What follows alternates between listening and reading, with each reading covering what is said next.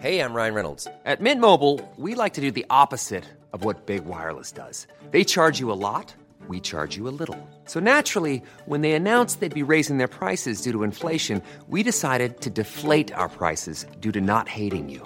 That's right. We're cutting the price of Mint Unlimited from $30 a month to just $15 a month. Give it a try at mintmobile.com/switch. $45 up front for 3 months plus taxes and fees. Promo rate for new customers for limited time. Unlimited more than 40 gigabytes per month. Slows full terms at mintmobile.com.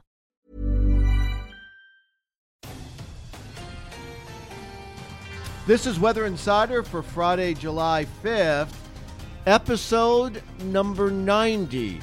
I'm AccuWeather.com meteorologist Bernie Rayno, along with meteorologist Brett Anderson in today. How are you doing today? I am doing fine, Brett. Good. Before we talk about the weekend, some impressive heat across Alaska. We have a big upper level high, and in Anchorage, Alaska yesterday, they just shattered their record, Brett. I mean, shattered it for the day. And in a sense, I think shattered the all-time record as well. Yeah, 90 degrees. 90 degrees. 90 degrees. Now you say to yourself, only 90 degrees? Well, they are far north. They're also near the water. They are. And that water is always cold, so it's hard to get normal that high warm. 65. Yeah. Fairbanks actually tends to be warmer during the day because it's so far inland, even though they're a lot farther north. Yeah, and just the record, the all-time record was, I believe, 85. Yesterday. They broke that. The record, the all-time record was 85. The record for the day yesterday was 77. Yeah. They'll get close to 90 again today, and over the week, on Friday and over the weekend, I think temperatures will stay well in the 80s, maybe near 90. But just a big upper level high there, Brett, and that's why we're getting the record highs. Yeah, and again, I was just looking at the new long range data came in, and it still continues to show above normal temperatures across the entire state right into the fall. It looks like the upper high this week begins to weaken a little bit, so we won't get the excess. I mean, you can't.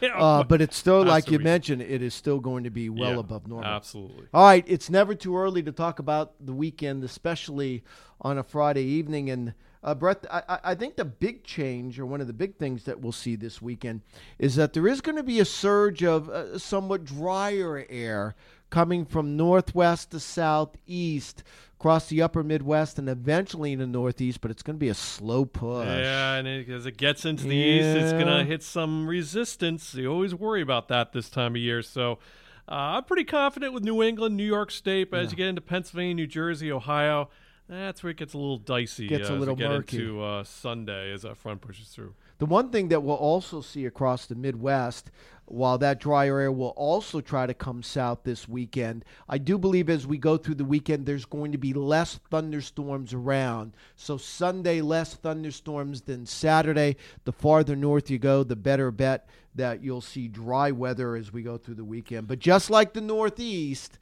you got to be careful not bringing that dry air too far south this time of the year. Yeah, there's a lot of moisture being spread upward from the Gulf of Mexico. So what thunderstorms that do form, they can produce a lot of rain in a very short amount of time. So flash flooding certainly concerns some areas in the middle Atlantic into the Northeast through tomorrow. The other big story as we move through this weekend and early next week is this big upper level high that's building across Texas and the southern plain states. I mentioned that because on the eastern side of that upper high, Brett, we're going to see a little upper level low come south along the eastern edge of that upper high. Lots of uppers here this morning.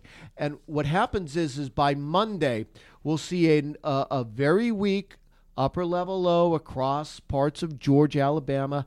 That'll produce some, that'll enhance the thunderstorms in the southeast. But then around that high, you start getting that upper low into the Gulf of Mexico. And early season tropical development, we don't get the early season tropical development the way you get it late in the season. That is tropical waves coming across Africa, moving into the Caribbean. What you need in the early season is an interaction between the jet stream and the tropics. That could be an upper low or that could be a stalled front. So this is the kind of setup, Brett, that you do have to keep an eye on.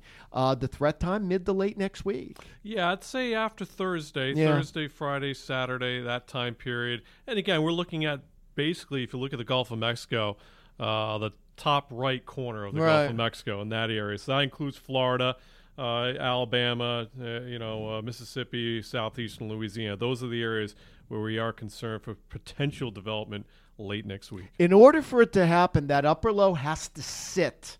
It has to sit over the warm water because, Brett, it's not a pure tropical system. This is an upper low, a jet stream system. So it's got to sit over the warm water for at least, I'd say, 2 to 3 days, if not longer.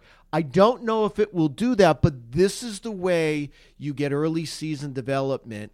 It'll first be if it develops, it'll likely be a subtropical storm. That is characteristics of a winter storm and a tropical system, but then you need it to sit there and develop. What will it end up looking like?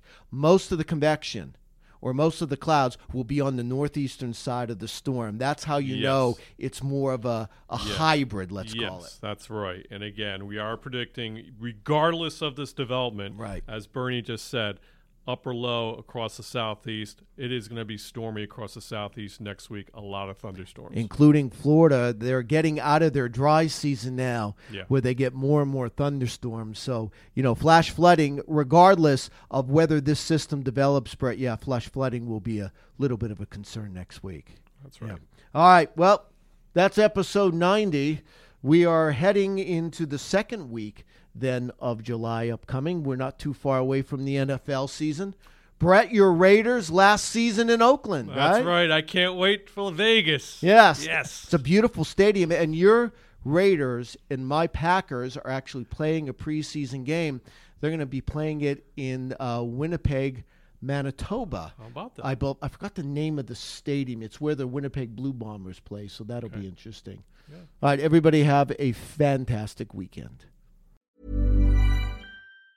Ever catch yourself eating the same flavorless dinner 3 days in a row? Dreaming of something better? Well, HelloFresh is your guilt-free dream come true, baby. It's me, Keke Palmer. Let's wake up those taste buds with hot, juicy pecan-crusted chicken or garlic butter shrimp scampi. Hello Fresh. Stop dreaming of all the delicious possibilities and dig in at HelloFresh.com. Let's get this dinner party started.